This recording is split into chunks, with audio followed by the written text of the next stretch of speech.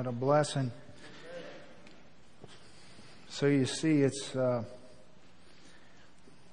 easy to stay encouraged and pursue after God when you see young people around you with such a fervent desire and heart for the Lord, and such a great encouragement and blessing, and what a testimony to the goodness of our God.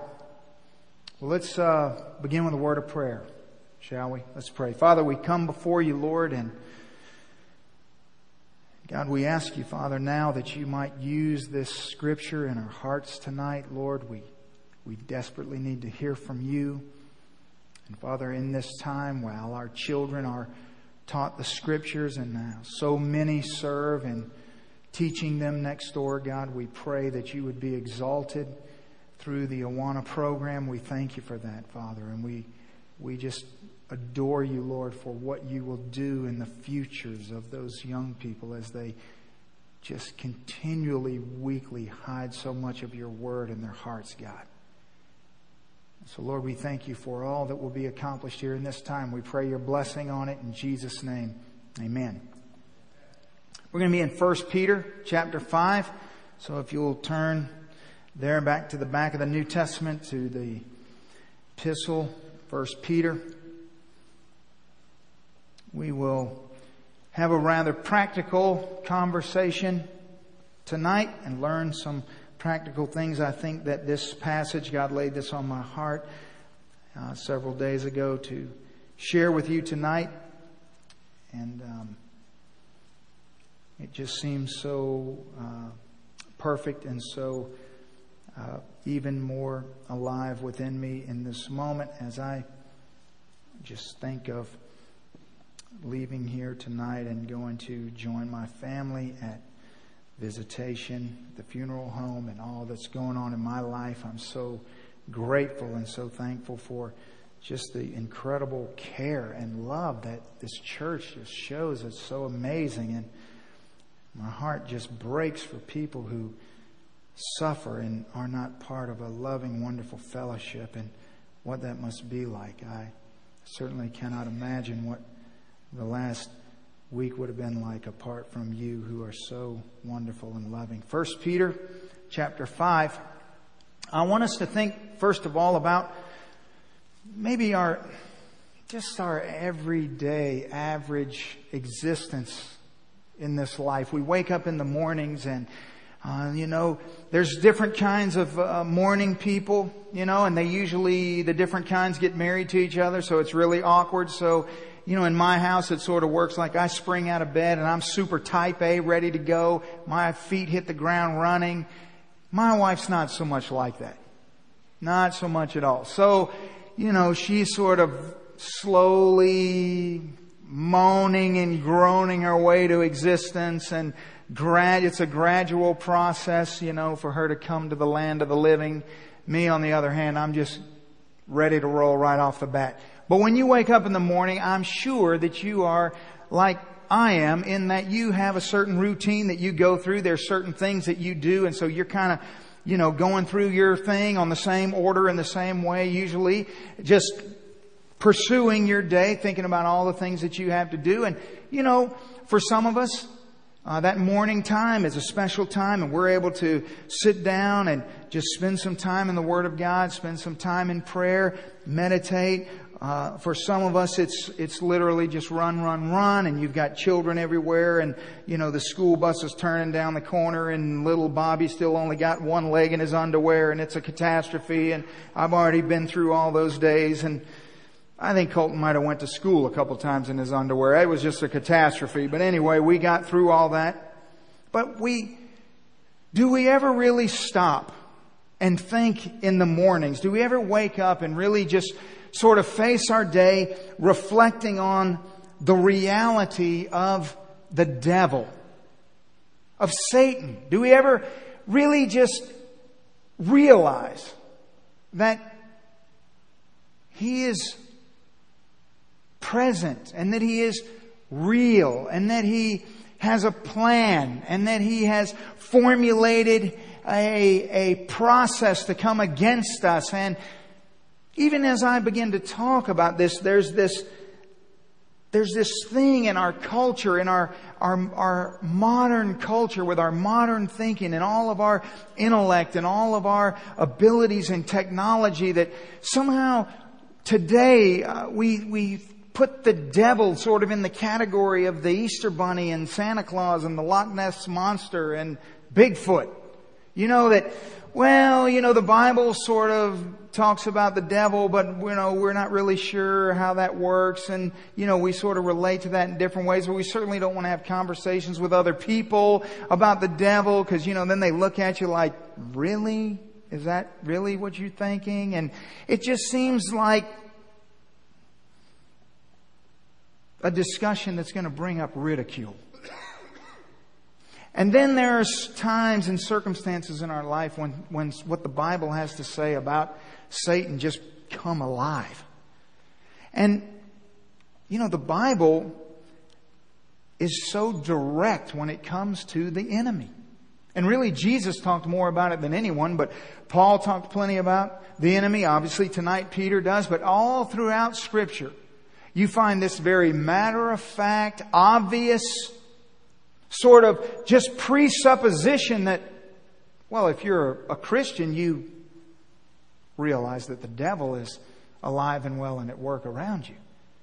But it doesn't seem to be our existence, is what I'm saying. It doesn't seem to be something that we really want to embrace as reality. We want to sort of push it out of our minds and pretend that it doesn't exist. Now let's look at this passage in 1 Peter chapter 5. And let's begin reading in verse 8. And let's let the Word of God just begin to instruct us on this enemy that we face. 1 Peter chapter 5, beginning in verse 8. Peter says, "Be sober, be vigilant, because your adversary the devil walks about like a roaring lion, seeking whom he may devour. Resist him, steadfast in the faith, knowing that the same sufferings are experienced by your brotherhood in the world. But may the God of all grace, who called us to His eternal glory by Christ Jesus, after you have suffered a while, perfect, establish, strengthen, and settle you. To Him be the glory and the dominion forever and ever. Amen." Now, as we look at this passage of Scripture, maybe the easiest thing for us to do would be let me just make a few observations, a few crystal clear things that I think are self-evident as we sort of look at this passage of Scripture. The first is this. Obviously, there is a devil. So I'm just going to assume we all realize that and we're all on board with that.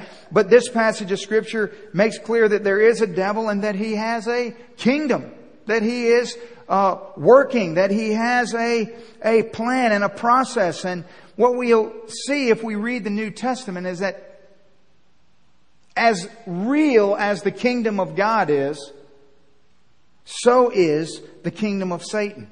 For example, Jesus said in Matthew chapter 12, He said, "Every kingdom divided against itself is brought to destruction, and every city or house divided against itself will not stand. If Satan casts out Satan, he is divided against himself. How then will his kingdom stand?"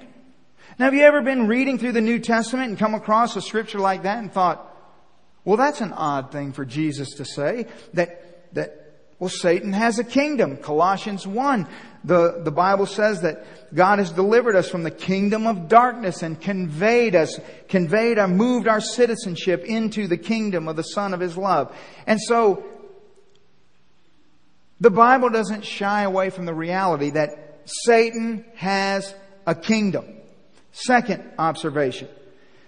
I think that many Christians grossly underestimate Satan's power and their own power in Christ. I think both are often underestimated.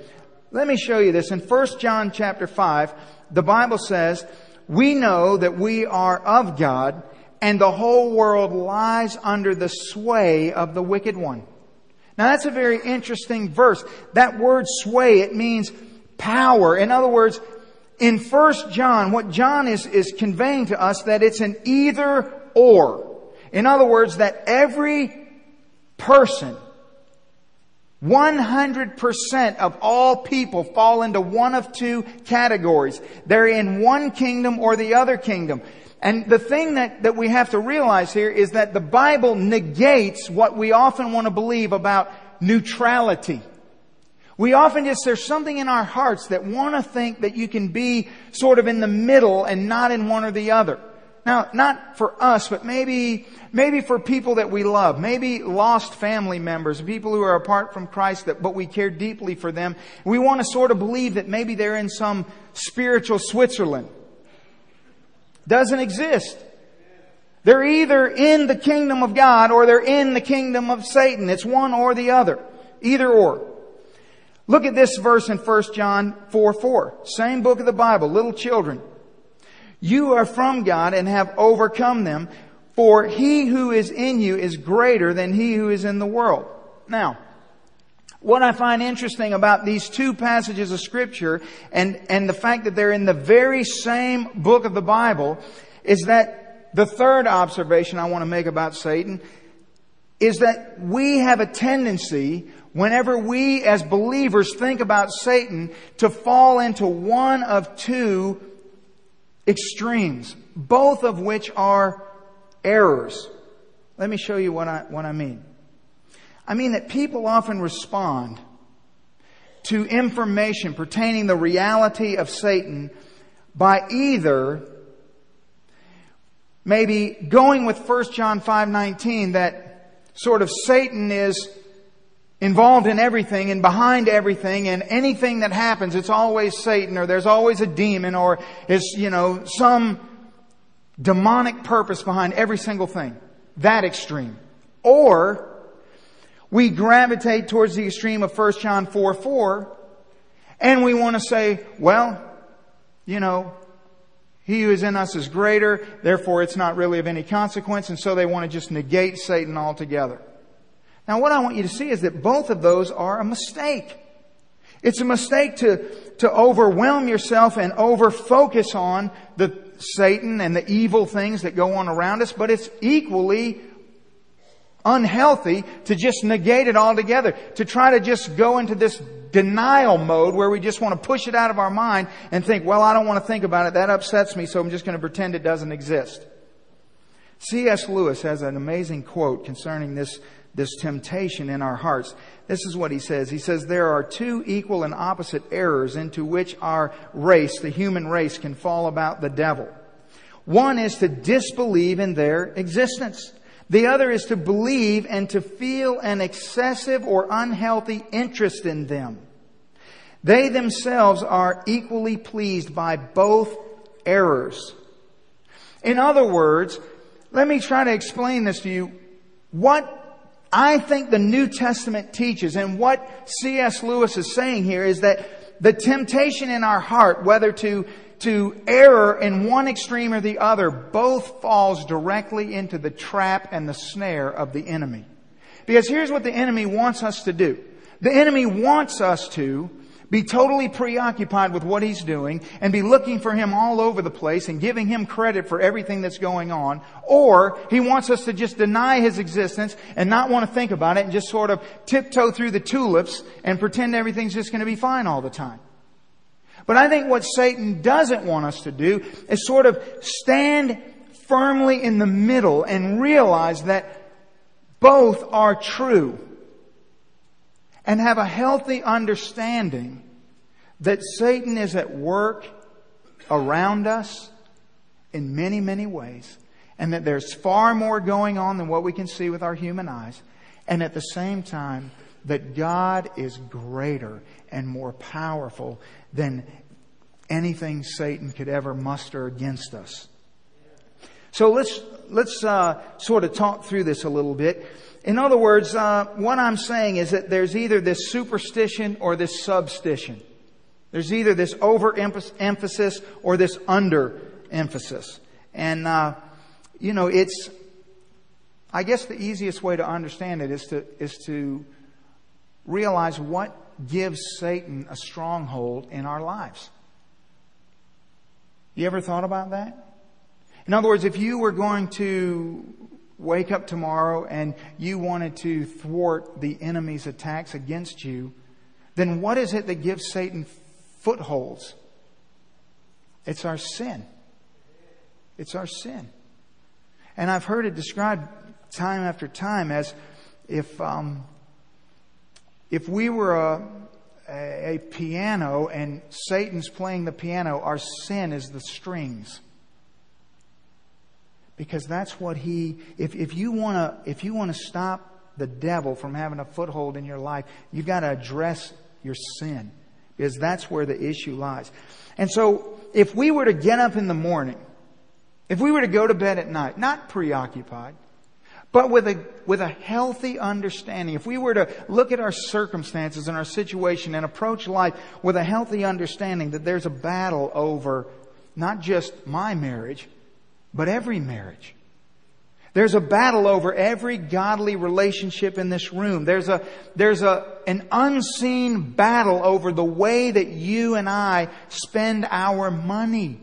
That there is a raging battle against the way that God would have us to raise our children. And that if we begin to understand that the things that God has called us to do and the opposition that we face against those things is not coincidence or circumstance or happenstance. And Satan is powerful. But we don't want to give him more credit than is due. I mean, Satan is powerful, but he is a created being. He is a fallen angel. And so we need to realize that he's not omniscient, but he is smart. And he is knowledgeable, but he doesn't know everything. He's powerful, but he's not omnipotent. Only God is. He's active, but he's not ever present. He's not everywhere all the time at one time. Only God is omnipresent. And so we can't give Satan credit for things that only God can do and attributes that only God has. And we need to realize that Satan is in no way, shape, or form ever in any way, any match for God. But we also need to understand the way that Satan works. And that's what I believe this passage is calling us to do, is to open up our eyes and to be wise and to understand. And there's great benefit in this understanding. We need to know the way Satan works. 2 Corinthians 2 says this. Now, whom you forgive anything, I also forgive. This is Paul talking to the Corinthian church. And then he says, for if indeed I have forgiven anything, I have forgiven that one for your sakes in the presence of Christ. Lest Satan should take advantage of us, for we are not ignorant of his devices. In other words, Paul is talking to the Corinthian church about this issue of forgiveness and restoration of a brother, and he calls their attention to not be ignorant to the devices or the designs of Satan. In Ephesians 6:4, Paul says, put on the whole armor of God that you may be able to stand against the schemes of the devil. In other words, I'm telling you these scriptures because I want you to see tonight that the devil has a plan. He has a philosophy. He has a worldview. He has a way of seeing things. It's a grave error to think that Satan is just going about accomplishing random acts of evil. That's not at all what he's doing. He is trying to accomplish his plan. He's trying to put forth his philosophy. He's trying to gradually and slowly just ease you right off of the places you need to be and right into things you don't need to be. And so many times we don't understand that. We get overconfident because we think that, Satan's just going to jump up in front of you with some, big ridiculous temptation that you certainly are not. It's never going to happen that way. I tell people this all the time. I say simple things like, no one ever wakes up one day and just says, today I'm going to be a drug addict. No one ever does that. It starts with little, tiny, often unseen steps and little things because we're not paying attention to what's going on around us. And we slowly move. And by the time we realize and recognize what's happened to us, we've already gone so far. See, this comes out so many times when I sit and I talk with people and there's just these terrible things that are ripping their lives apart. And we begin to talk about when this started and how this occurred. And as we begin to talk, it's almost like you can see the light coming on as they're thinking back, because the tendency is to think, well, just one day I did this and that's what happened. But if you keep pushing back, you find out, no, there was a little decision here and a little decision here. And it really goes way back. But it comes from not being wise to the ways of the devil, and it gets us in trouble. So here we see Peter says, be sober. In other words, be clear. Think clearly. Be vigilant. Because your adversary, the devil, he walks about like a roaring lion seeking whom he may devour.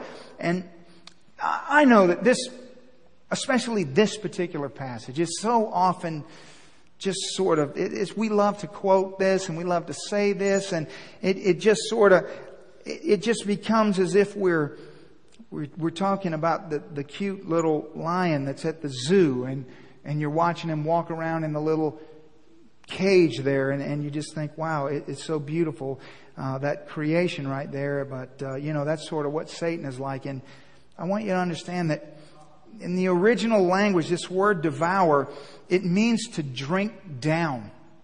And you have to understand that as Peter is speaking these words, the hearers of these words are literally thinking of lions whose mouths drip with human blood from persecution. So this is the picture. This is not the cute little lion at the zoo. This is a ravenous, horrible, disgusting, wicked mental picture that is given here by Peter. And so he says, resist him steadfast in the faith, knowing that the same sufferings are experienced by your brotherhood around the world. Now, when you read these two verses, 8 and 9, what does this mean, knowing that the same sufferings? What same sufferings? Well, the same sufferings spoken of in verse 8. In other words, Peter is drawing the hearer in verse 8, drawing our attention to the persecution that goes on globally in every time and every age for all times. That God's people are always persecuted, and Satan is always after them, and they're always suffering. And so there's this, I guess in a sense, you're not alone in your suffering. That it's something you need to understand, your brotherhood in the world. In Revelation chapter 2, Jesus, speaking to the church of Smyrna, says this: do not fear any of those things which you are about to suffer. Indeed, the devil is about to throw some of you into prison, that you may be tested, and you will have tribulation 10 days. Be faithful until death, and I will give you the crown of life. Now, I'm just guessing, but I don't think you've ever received a Hallmark card with that scripture on it. You ever read that scripture before? See, that'll mess your theology up right there. You're just trucking along and you come across that and you think, oh, I'm skipping that one. But we can't skip it. We got to look at it. We got to look at this and say, what? Wait a minute. The devil is about to throw some of you into prison that you may be tested, and that you will have tribulation for 10 days. So I'm just thinking the next thing has got to be, and then victory. God's going to show up and out you come. No. Until death. But then you receive the crown. You see, Satan here is responsible in some cases for Christians being thrown in jail. Satan is responsible for some Christians who are persecuted unto death. You can successfully resist Satan and still die. And you like that? You're thinking, no. There it is. You see, Satan can do no ultimate harm to God's children. You understand that? But there's a difference between ultimate harm. And what I want you to see is that I want this tension to come into the room right now. Because I want to illustrate to you something that is extremely unhealthy in our hearts. We cling far too tightly to this life. That's why you feel so uncomfortable at scriptures like this.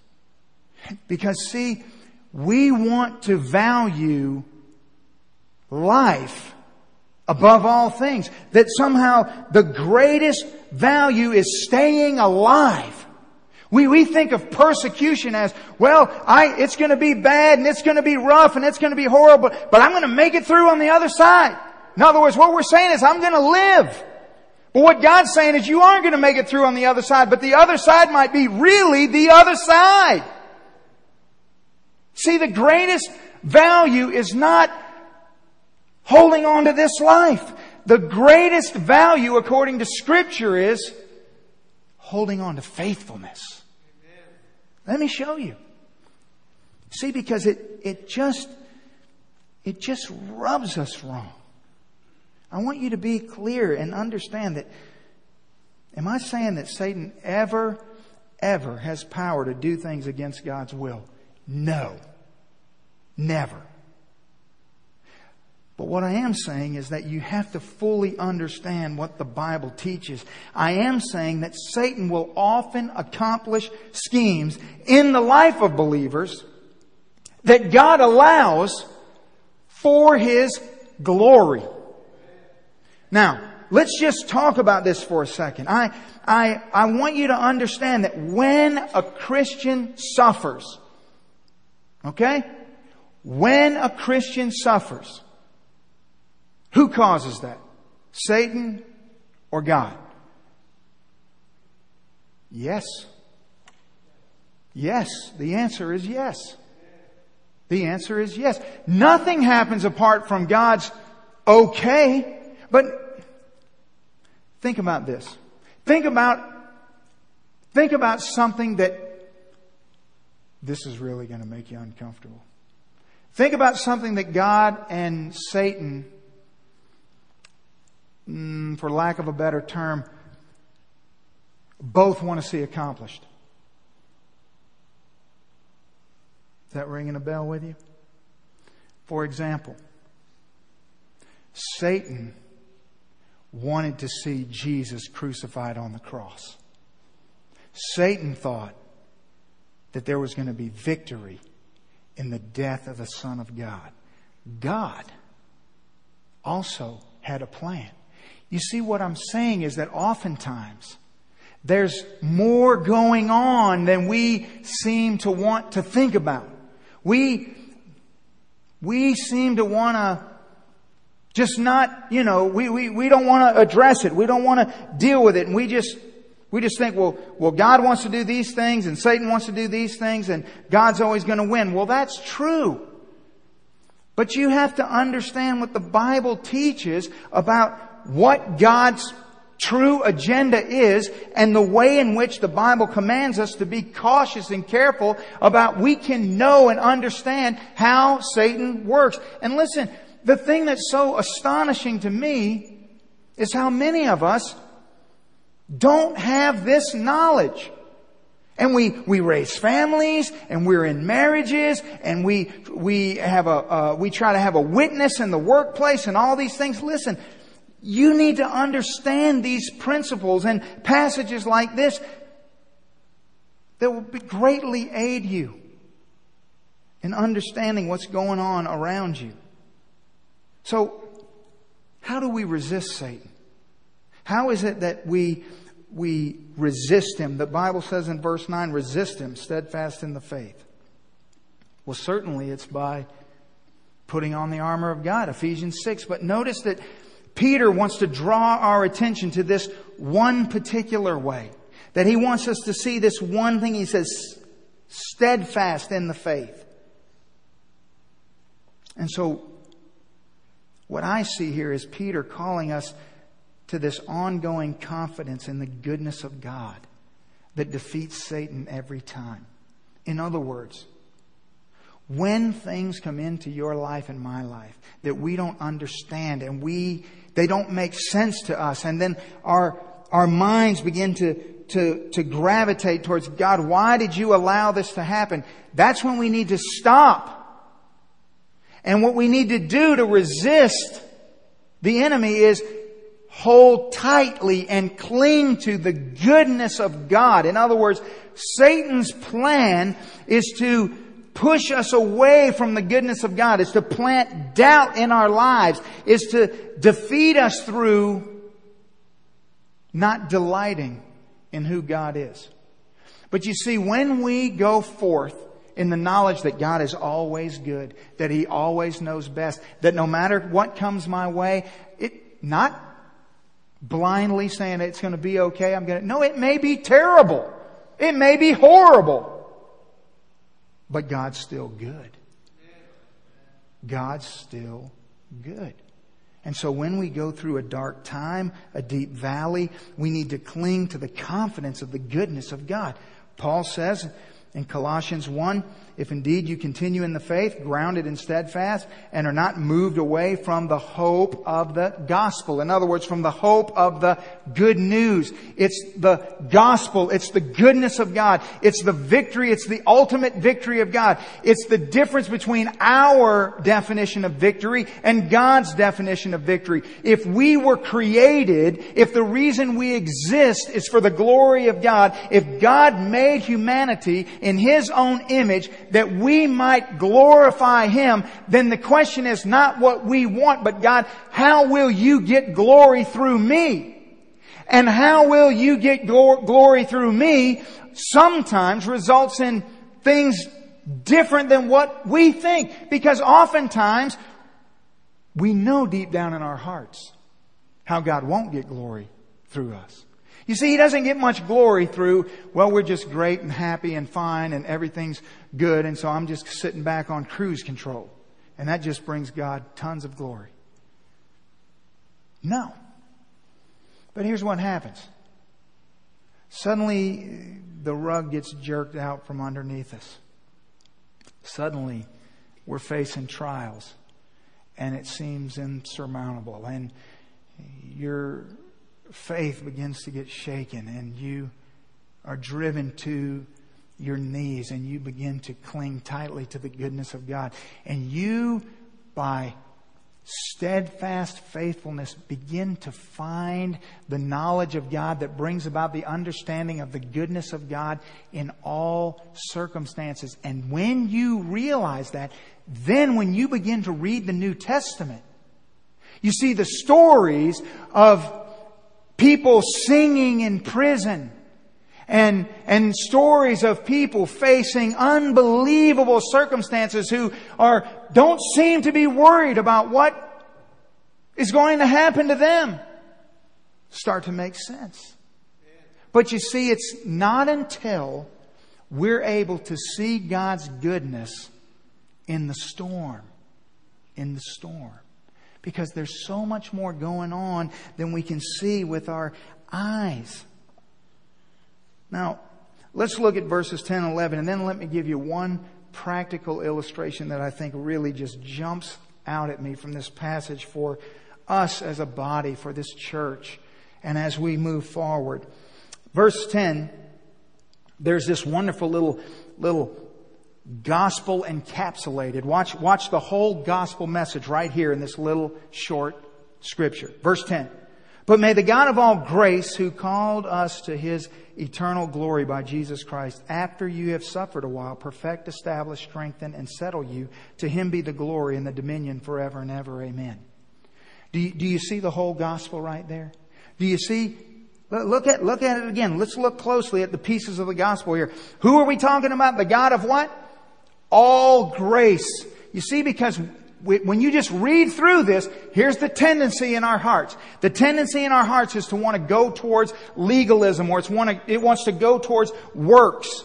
Because see, when God pours out this good news on us, there's this thing inside of us that thinks, well, I don't deserve that, or I haven't made so many mistakes, or just today, I've fallen again, and I've tried so hard to get past this sin, and it keeps getting me, and so that can't be for me. And then we get surrounded and man-centered, and we see other people, and we think, no, but see, these people that sit in front of me at church, they're super godly. They're far more godly than me. When I read this, I think of them, but it can't be for me. And we get all tangled up in this tendency towards works and wanting to accomplish things for God to earn our salvation. And Peter says, no, may the God of all grace. Peter says, it doesn't have anything to do with you. This is the God of all grace, all unmerited favor. Amen. Are y'all dead? This is the God of all grace. This is the only hope we got. This is the best news in the whole world. Man, you didn't have to fix anything. You didn't have to do anything. God came down and chose you and saved you all on His account. He paid the full debt. You were penniless, and He made you a gazillionaire instantaneously. He's the God of all grace. Amen. See, people say things to me like, Tony, you get excited like when you're watching football or something. I said, you ought to see me preach. Man, I get excited. It's the God of all grace who called to us to His eternal glory by Christ Jesus. So, this God of all grace, He calls us to something. That's important. He calls us to His eternal glory. You got that? Now listen. You can't just go flying by this. You gotta understand who we talking about. The God of all grace who never fails. Whose plan always works perfectly. I think we established that this morning. If not, go back and read Hosea 6, 1, 2, and 3, 7,500 times from now to next week, and you'll get it. It never fails. Are you with me? So, His plan, according to this passage of Scripture, is that He called us to something. And what did He call us to? Eternal glory. So what's the guarantee? That we're not going to suffer in this life, that no one in this room will get cancer, that no one's going to struggle, there won't be any just random accidents and people just die, there's not going to be all suffering. Is that what it says? No. It says you're called to His eternal glory. In other words, you're going to make it. Guaranteed. If you're His, you make it, you succeed. That's the gospel.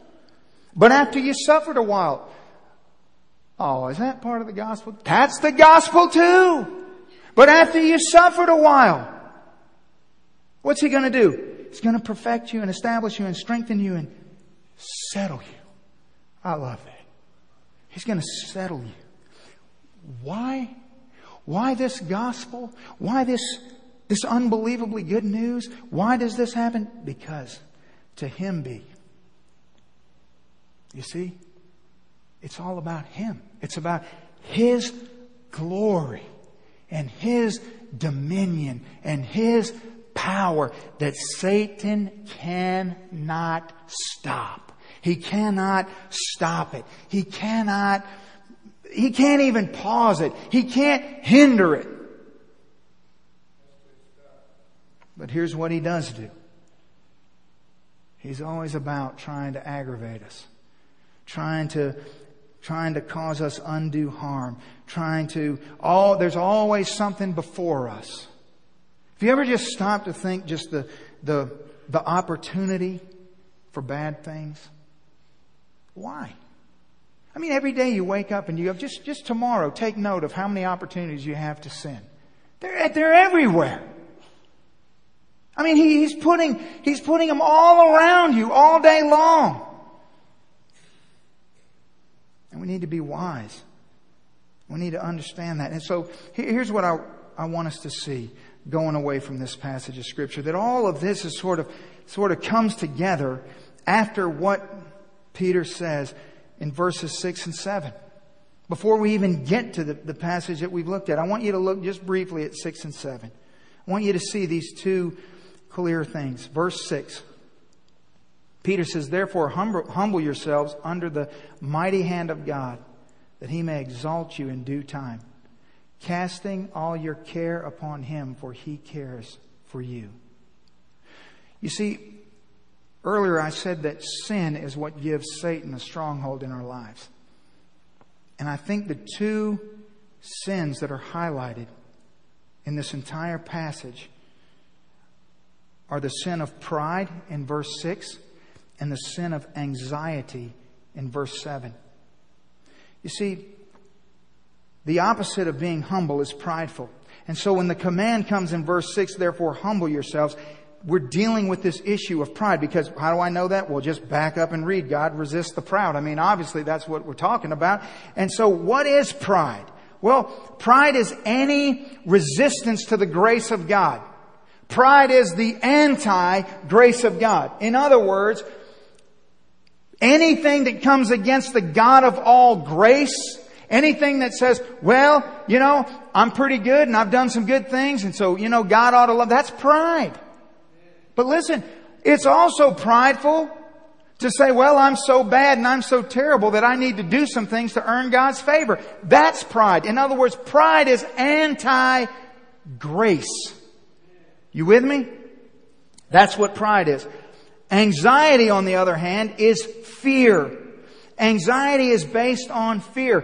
People who are anxious are fearful people. And so, I define anxiety as it's a refusal to see how much God loves us. See, if you're anxious, it's because you are failing to recognize the unsearchable love that God has for you. And so, why these two things? Well, first of all, let me illustrate the danger of the second one, anxiety, because I think that one is the one that's so often sort of overlooked and discounted and is so criminal in its activity in the life of believers. For example, in Revelation 21, the Bible gives this list of sins, and at verse 8, at the end of the verse, and it says, "And all of these who accomplish these things shall have their part in the lake which burns with fire and brimstone, which is the second death." Now, what's interesting is when you look at what the things are that sort of cast you in there, that land you in there, and they all sort of make sense. It's the unbelieving, it's the abominable, it's murderers, it's sexual immorality, it's sorcerers, idolaters, and all liars. But here's the thing. It also says the cowardly. Doesn't it seem like that's a little out of place with those other sins? You see, we want to discount anxiety and fear as if it's just normal. It's just normal. No, it's sinful. That's what it is. It's sinful. And what we need to realize is that when we realize the weight of the love that God has for us, the immense price that was paid for you and me, for our redemption was not easy or light. Then we begin to realize, well, then what am I so worried about? If the Son of God died for my redemption, then what am I anxious for? And so when we feel anxious, how do we feel anxious? We feel anxious because, well, what's going to happen? You see, things aren't going the way they always seem to be going. And now things are different. And now, our church is in transition. And now things aren't the way they used to be. And now, I don't know what's going to happen. And some people may go and some people may come. And this may happen and that may happen. And we get anxious. And God says, just stop a minute. Stop. Don't let your heart be consumed with fear. Who's running this show?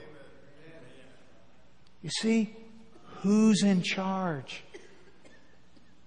It's okay. Suddenly we all want to muster up our spiritual, Barney Fife gun belt and go out and charge and solve all the... We got a couple fans in the audience. But it's just that stupid, isn't it? Who's in control? I mean, it's not as if every single moment of every day that you breathe in and out, God's grace is what allows that to happen. And in this instant, if He wanted that to stop, it would now. Just like that. That He is sustaining everything about us. And so, let's don't be anxious. Because the devil will get a foothold in your life if you're anxious. And you know what? Let's not be prideful. Let's not think that there are things we can do. Let's not think that there are things that we bring to the table, that somehow God needs those things. And if we bring them, it will solve our problems. Or if we have these wonderful ideas or these grand plans, that it will... No. Listen, that's the worst thing. The worst thing that anyone in this room can do. No. Let's lay aside our pride. Let's lay aside our anxiousness. And let's just cling to the love of this God with a healthy understanding that we have a real enemy who seeks to harm all of us. And he seeks to discourage you and to wound you and to defeat you and to depress you. And that is his plan and that is his scheme. But listen, by cleansing your heart before the Lord on a regular basis, confessing your sin, walking in obedience to Him, asking Him to speak to you, and coming before Him in humility, clinging to the sure goodness of who He is and who He's always shown Himself to be, then what we'll find is the victory in God that we so long for.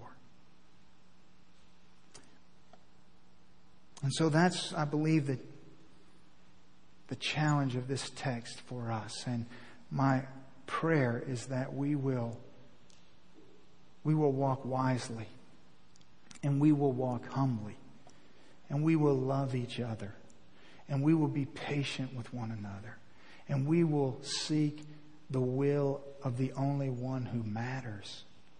Not our will, His will.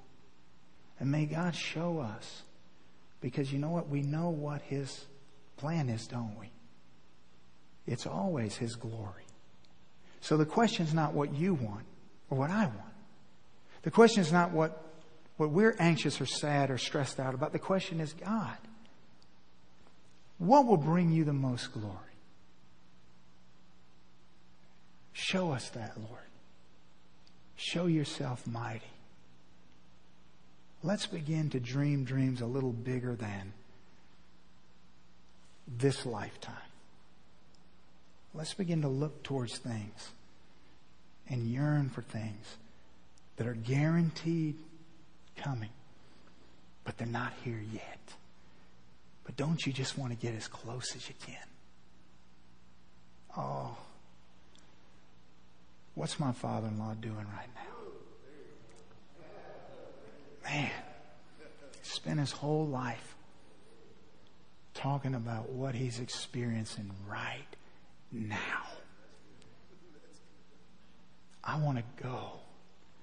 But until I do, let's be about the glory of the King together. Let's stand and bow our heads.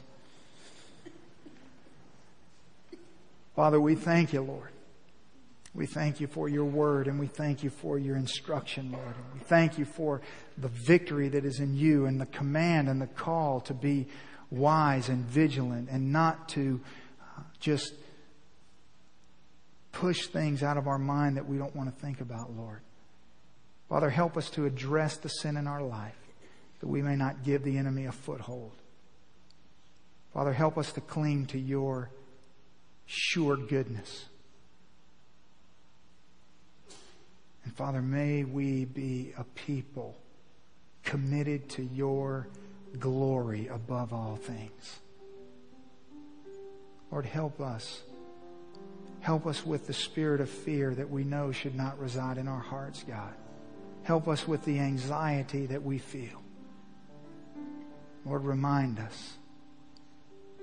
Remind us, Lord, of the price that you paid for the lives in this room who belong to you. Oh, Lord, what in light of that do we have to worry about? So, Father, I thank you for this body. I thank you for these brothers and sisters. Lord, I thank you for what you are going to do in their lives in the days and weeks to come. Lord, fill us with a heart of thanksgiving. May we celebrate this season thankful for you above all things. Lord, for someone who's here tonight and they're not yours, Lord, God, you're dealing with their heart. I pray that tonight would be the night that they're set free. They're set free to truly live, to truly be free from the daily struggle to be good enough. All of the fear of what might or could happen. And God, as you wash away their sin and bring them into the kingdom, the love of your Son, Lord. Oh God, I lift up anyone here that doesn't know you. But Father, help us to seek your face. Be glorified in this time. In Jesus' name I pray.